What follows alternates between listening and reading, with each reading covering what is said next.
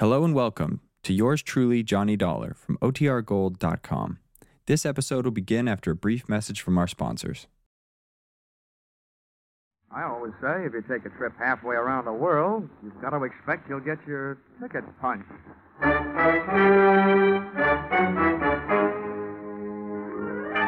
This is another in the adventures of America's fabulous freelance insurance investigator, Johnny Dollar. At Insurance Investigation, Johnny Dollar is only an expert. At making out his expense account, he is an absolute genius.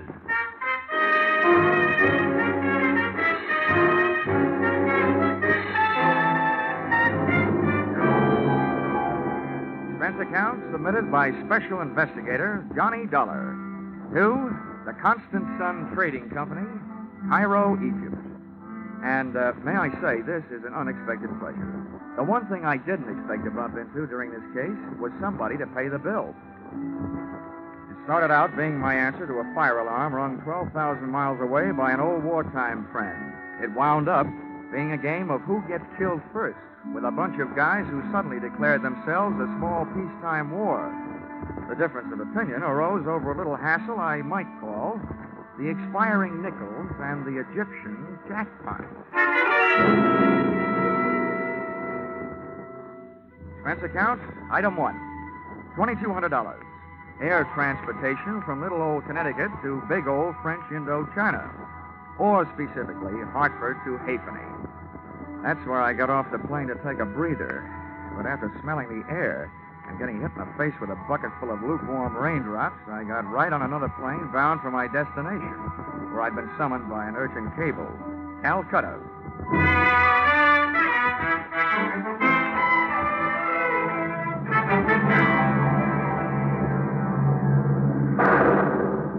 We took off on instruments in the downpour of a drenching monsoon. It was like climbing up a waterfall, blindfolded. We got chased up to 20,000 feet, clear up into the penthouse, by a batch of black-hearted thunderheads laced with lightning. And there we stayed, sucking oxygen for 9 dreary hours and waiting for the moment we'd get off our island in the sky.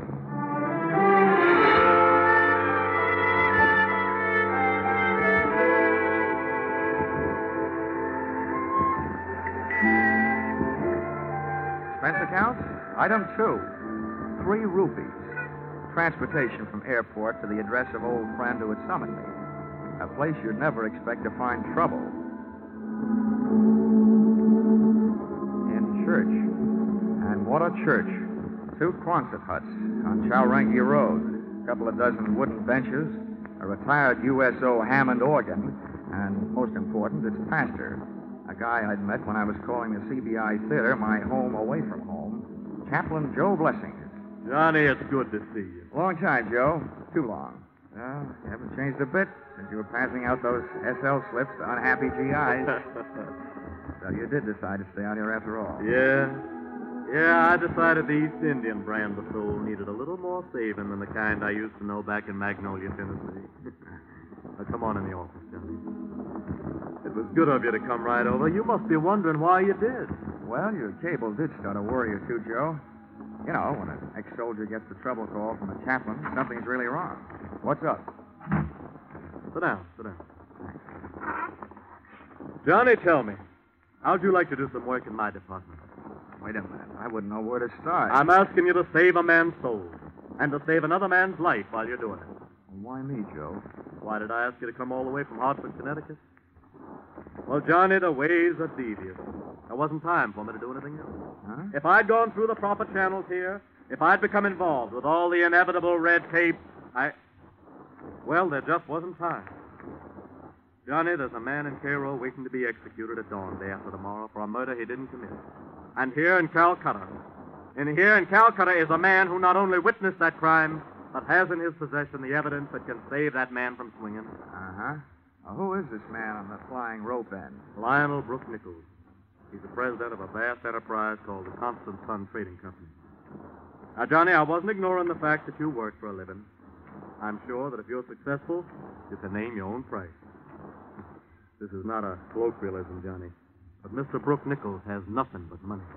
I didn't realize that such big men got into such big trouble. Oh, he didn't get into it all by himself. Huh? Oh, no.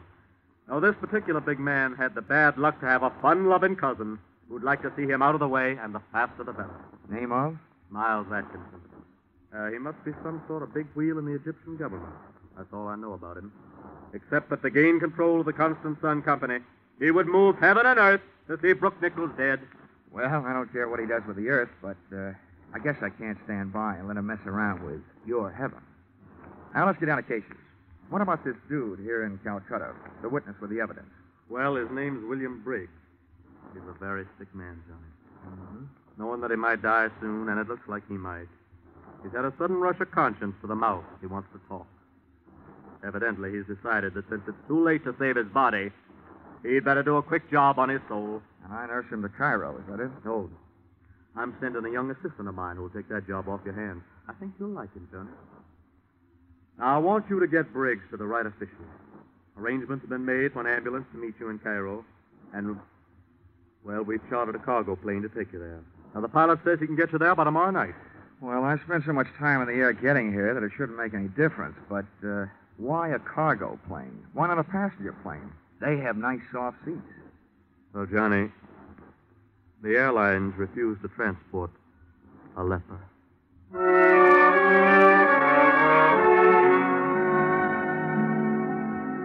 Heaven sure has some good salesmen on the road, and Chaplain Joe Blessings is one of the best. Before I knew it, a big Horizons Unlimited plane was lifting off the runway at Calcutta, and I was in it, sitting on a suitcase it looked like I'd never have time to unpack. The invalid Briggs was forward, being bedded down under the gentle hand of Chaplain Joe's assistant, Frankie. Well, that is done. And I give up me Saturday afternoon at Belmont Park for this. You're in luck, Frankie. Think of all the losers you missed betting on. Mr. Dollar, you have the philosophy of a man who has never enjoyed the exquisite thrill of losing his last $2 upon a horse who was retarding the improvement of the breed. Young man, you've never heard of the Bluegrass branch of the Dollar family? Kentucky, sir. Mr. Dollar, sir, if it were not for a certain horse from Kentucky named Breezy Boy, who ran a very poor eighth at Rockingham, I would not only be a Kentucky colonel, I would be a Kentucky general, passing the time of day with my esteemed co-general, 3-star Hennessy. Here. What's this? Whose briefcase? Briggs. He wants you should take care of it. And what's in it? What's in it should be in a holster. How do you know? Mr. Dollar, I got a sense of feel. Besides, I looked. It's a Luger. A Luger, huh? Yeah. Off that, I'd say we are now in possession of the evidence. The murder weapon, in person. Exhibit A. Oops. Still loaded.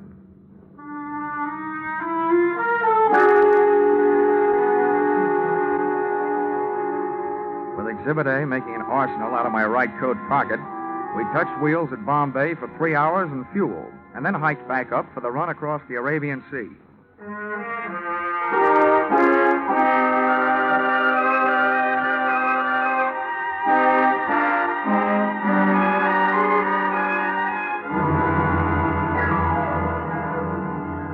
We made landfall high on the coast of Saudi Arabia, and the freight of the Cuff shoreline led us on to the Queen of Sheba's old hometown, Aden, where we sat down again for service, airplane and personal.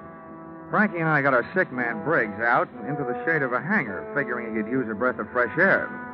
But he didn't find it in that sun-baked hellhole. A grubby little ground crew burned up 4 valuable hours, taking their own unsweet time servicing the ship. That left us just 8 hours to get Briggs and his evidence up to Cairo, and left me almost enough time to save Mr. Brooke Nichols from taking the rope ride. Estimated time of arrival, midnight. Time of execution, 6 a.m. And I've learned that British officials are hard to wake up.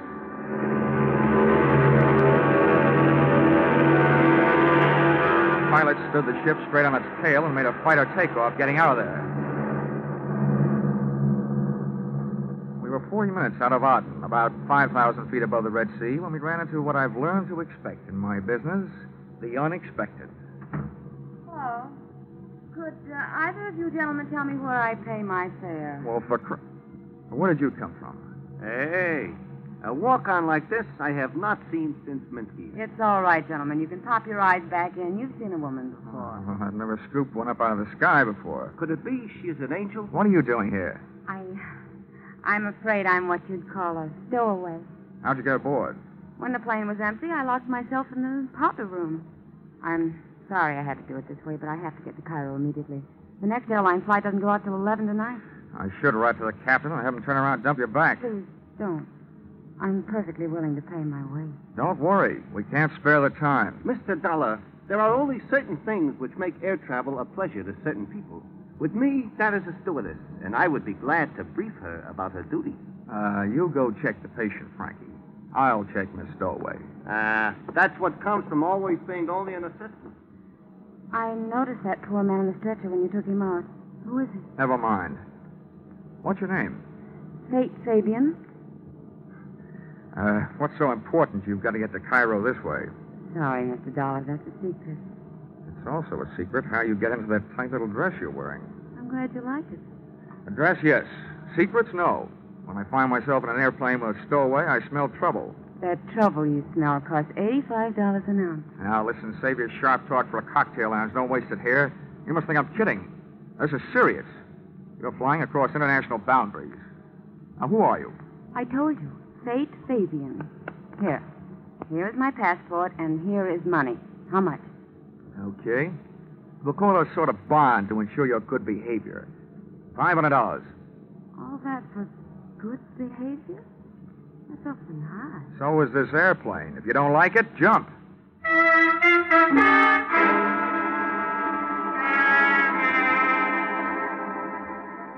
She didn't jump. And, after 7.5 more droning hours, I was glad of it. Fate Fabian was all woman, all beautiful. All in a pretty nice relief from watching the time run through my wristwatch. She spent most of the trip sharing my suitcase with me. But once I looked up at her, when she was silhouetted against the window, posed against that moonstruck Egyptian sky. And it was almost worth the trip, the way she looked, wearing those stars in her hair. Just about then, a vague glow on the horizon took over where my conscience left off. We were coming into Cairo, and the problem of landing 50,000 pounds of airplane replaced the problem of landing 120 pounds of woman.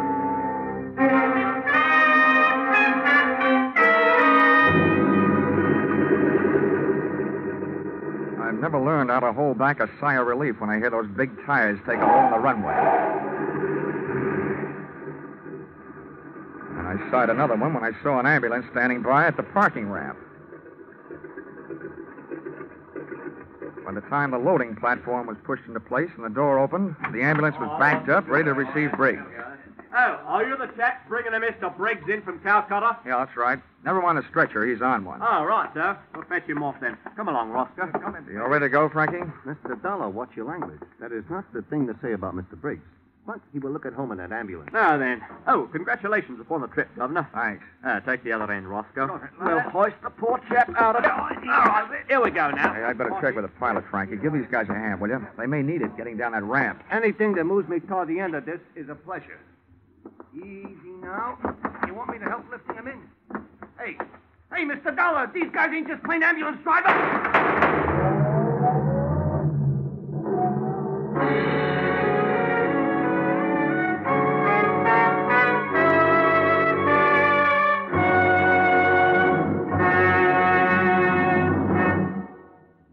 In just a moment, we return to the second act of Johnny Dollar. But first, whatever you're planning to do over the Labor Day weekend, be sure to plan to listen over most of these same stations tonight to a wonderful new show on CBS.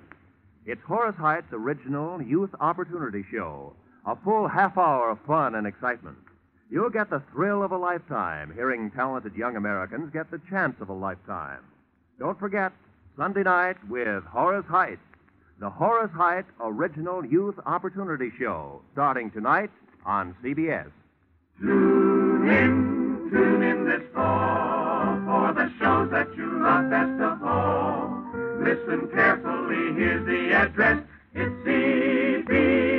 CBS.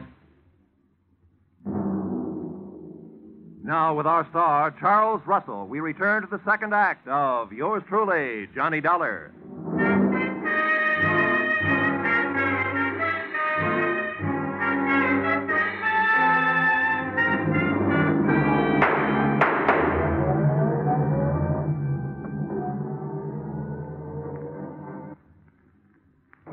I had made 4 steps toward the cockpit when I heard Frankie yell, and a half a step back toward the door when I heard the shots.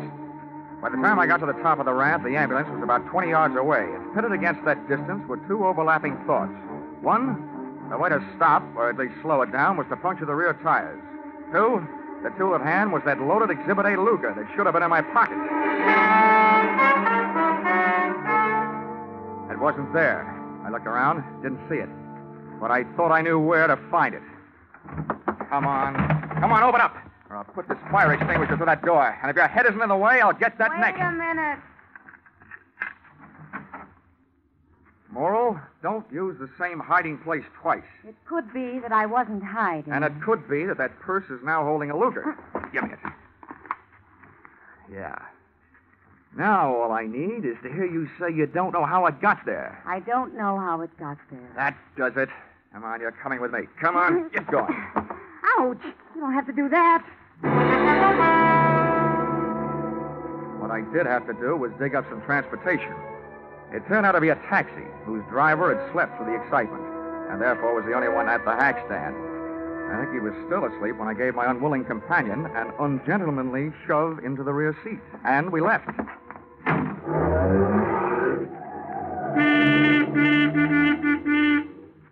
Nobody in full control of their faculties could drive the way he did. He knew he had a horn, but somebody had forgotten to tell him about brakes. All I had to go on was the direction in which that ambulance had taken off, straight toward Cairo. So that's where we went, straight toward Cairo. Oh, hello. Come on, whatever your name is, sit up and start your story. My name is Faith Fabian. Well, I couldn't be less interested. What I want to know is where those friends of yours take Briggs and Frankie. I have no friends. I can believe that. Whatever those thugs are, where are they? I don't know what you're talking about. Now, don't be coy. You and those mugs in that ambulance add up, that's all. Doesn't take any brains to figure out what you're all working for the same guy. What same guy? Miles Atkinson. The guy that's trying to keep witness Briggs and his evidence from saving Brooke Nichols from hanging about 5.5 hours from You're now. being stupid. Maybe so. All I know is somebody got away with a witness, and I find the evidence sharing your purse with your eyebrow I found pencil. it on the plane. Somebody must have dropped Oh, it. don't give me that. You can probably recite the serial number. Okay. You wanted the murder weapon? I'm going to be a real nice guy, just long enough to give it to you. And then I'm going to give you to the police. They have a nice little game they play with combinations like that.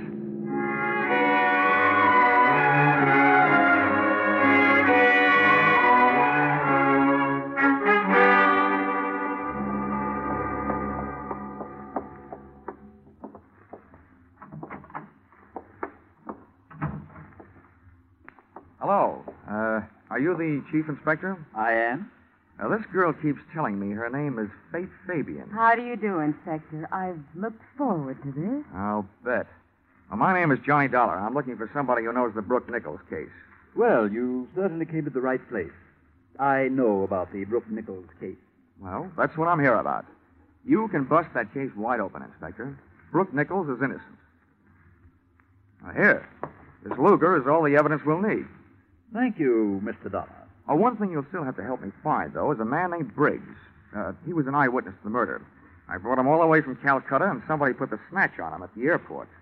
Not only that, they grabbed the guy who was helping me. Oh, yes. Yes, that would be the obstreperous young gentleman you call Frankie. Well, you know where he is? Oh, yes, indeed I do. Then he's all right. Yes. If you could call a man all right when he's just been arrested for the murder of Mr. Briggs. Murder? Yes. Mr. Briggs was shot in the ambulance that took him from your plane. Hey, what is this? This is a very good time for both of you to remain perfectly still, Mr. Dollar. After you raise your hand, Miss Fabian, you needn't bother. There's hardly enough of that dress to conceal all of you, let alone the weapons. Thank you. Mr. Dollar, this is what a romanticist would call a poetic injustice. You see, this Luger, the evidence, as you call it, happens to belong to me. But that's the murder weapon. Who are you, anyway? Chief of Inspectors Miles Atkinson. Miles Atkinson. Oh, no. Oh, yes. I fly 5,000 miles from Calcutta to put you in the hands of the police. And you turn out to be the police. Yes. Bloody convenient, isn't it? Not for me, it isn't. Get steady, old boy. You know, this gun was probably the most fortunate purchase I ever made in my life. First, it killed a man who was in my way. Then, because it disappeared, it made it possible for me to establish false evidence, ostensibly proving that my esteemed cousin, Brooks Nichols, was guilty of the murder. And now, his death by hanging will place in my hands the controlling interest of the Constant Sun Trading Company. Quite a bargain. Thank you, Mr. Dollar. Not you, the gun. Which I shall now put to its final use. And after it is disposed of you two, I shall dispose of it. That was the prettiest confession I've ever heard. I'm surprised that a chief inspector and bargain hunter should sell himself out so cheaply. What do you mean by that? That the confession was complete, voluntarily made in front of witnesses, and that we are leaving with it, and that you are coming with us. Hey, Fate, baby, take it easy. No sense going on the make for a hot bullet. Mr. Dollar is right. I warn you, the one who moves first dies first. Very well. Fate. One step closer, Miss Fabian. I'm not afraid of you. All right, you asked for it. Now take it. What is this? No use, no bullet. No, you can't stop me now. Take cover, You won't. Fate. And ladies stay so far, now it's boys' Look time. out, he's throwing the gun. He did throw the gun, but not at me. At the single light fixture in the middle of the ceiling. And when that went out, so did Atkinson. Out through the door. And the chase was on. He was no dope. He knew where the light switches were, and as he went racing past them, he switched them off. It was like night flying without the benefit of carrots in my diet. Chasing him down those long, empty, echoey corridors and up the stairs to the roof. At the door to the roof, I threw on our brakes by throwing an arm around Fate. She was soft, and it was dark, but I was scared. I figured Atkinson might have picked up a weapon on the way.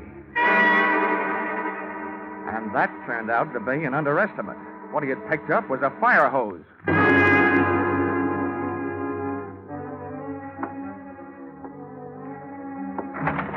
When we stepped through that door, we got hit by a big fat bolt of liquid lightning.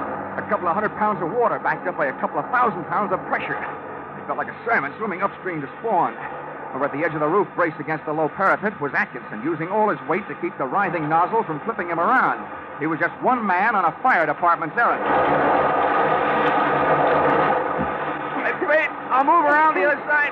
Try and throw that water off him. Get over that valve. See it? Where? That wheel over there. The end of the hose he ain't on. Turn off the water. Come on. Quick. I see it. I'll get it.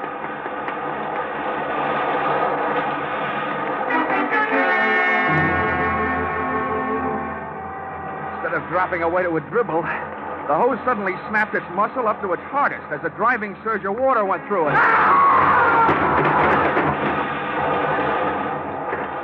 And before Atkinson could get himself untangled from the canvas and rubber snake, it snapped him over the parapet, off the roof, and high into the night. Hey, Fate! Turn off that water!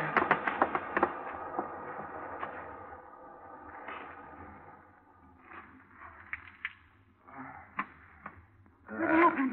Oh. Poetic justice, baby. That fire hose threw Mr. Chief Inspector Atkinson off the roof. And he made a hole in one. Right through that gallows down there. The same gallows from which Brooke Nichols was supposed to hang in a few hours. That's horrible. Let's move away from here. Hey, wait a minute. That's not like you. After all, you're the gal who turned that water up instead of down. If you wanted it done right, why didn't you send a plumber? I won't ask you whether you meant it that way or not. As far as I'm concerned, it turned out just jolly this way. Oh, and while I'm at it, I'd like to thank you for taking such a brave chance with my life downstairs in the Oh, office. really, Mr. Dollar? I knew that gun wasn't loaded. I unloaded it myself back in the powder room in the airplane. Just before you accused me of trying to steal it, remember? The next time I take a shower, I promise to wash my mouth out with soap. But now I figure it's also about time you came clean. Really, now, who are you? I'm sorry, my name is still Fate Fabian. All right, you've made a sale. Your name is Fate Fabian. What's your interest in this case? No interest at all. It's just part of my job. They do hire people to police the police, you know. I happen to be one of those people. Do you want to see my credentials? Your credentials look all right to me, baby.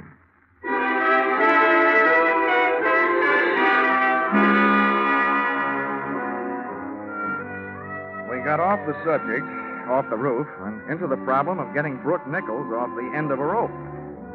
After going through those motions, and that gal made all the motions, including retrieving young Frankie from the pokey, I kissed Faith Fabian goodbye, just for luck. And receiving no interest on that investment, we headed back to the airfield.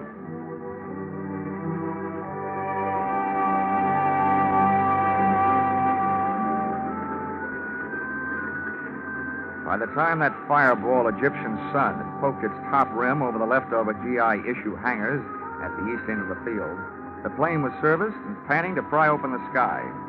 Came the time to board ship, came a visitor. I say, oh, boy, is Mr. Dollar about? Yeah, about right here. Oh, splendid, splendid. I'm Lionel Brooke Nichols. Congratulations. I suppose you know you saved my life.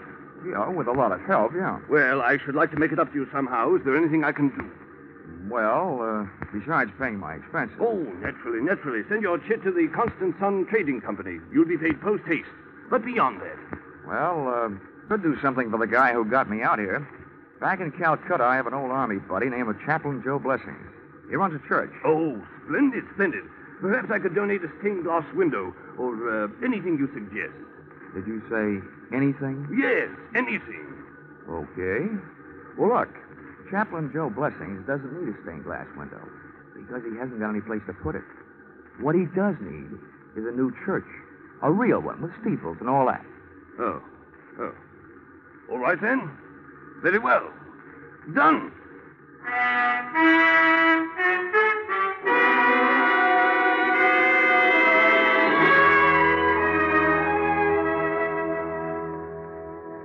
Expense account, item 3. Same as original entry. Transportation from the land of the Sphinx to the land of the free, by way of Calcutta, where I delivered a happier, though wiser, Frankie. Received the blessings of Chaplain Joe Blessing, and ordered a custom-made lightweight pearl-handled blackjack in blue suede, and inscribed, "To Faith Fabian, with the hope that you will never fail to supply the black to go with this blue. Love, J.D." Well, I guess that's all. Oh, expense account total. Oh, wait, there's one more. Expense account item 4, $10. Paid to Cassidy's Pawn Shop, Hartford, Connecticut, for purchase of one Hawk Air Medal. After all that flying, I thought I deserved one. Now, expense account total, $5,350.40. If you don't think the founder of your company is worth that, kindly suggest someone who might. Yours, truly, Johnny Dollar.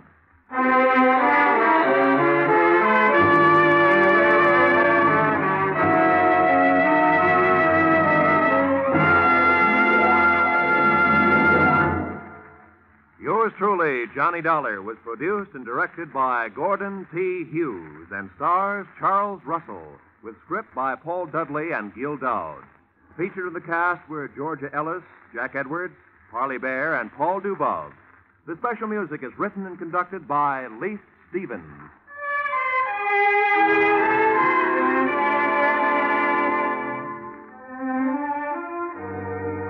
Be sure to be with us again when Johnny Dollar returns to the air after a short vacation.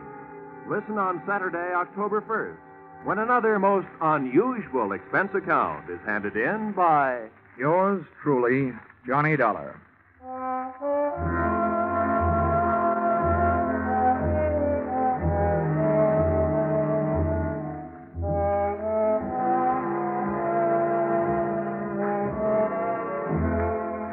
Next week at this time, on many of these same stations, Eve Arden will bring you the madcap adventures of America's favorite schoolmistress, our Miss Brooks. Miss Arden, who has been heard later on Sunday evening for more than a year, is moving to this new time, and CBS cordially invites you to hear her and her famous brand of comedy. To make sure, consult your local newspaper listings next Sunday for the new time, when you'll hear Eve Arden and our Miss Brooks. Now, stay tuned for Your Hit Parade on Parade, which follows immediately over these same CBS network stations. This is Roy Rowan speaking. This is CBS, the Columbia Broadcasting System.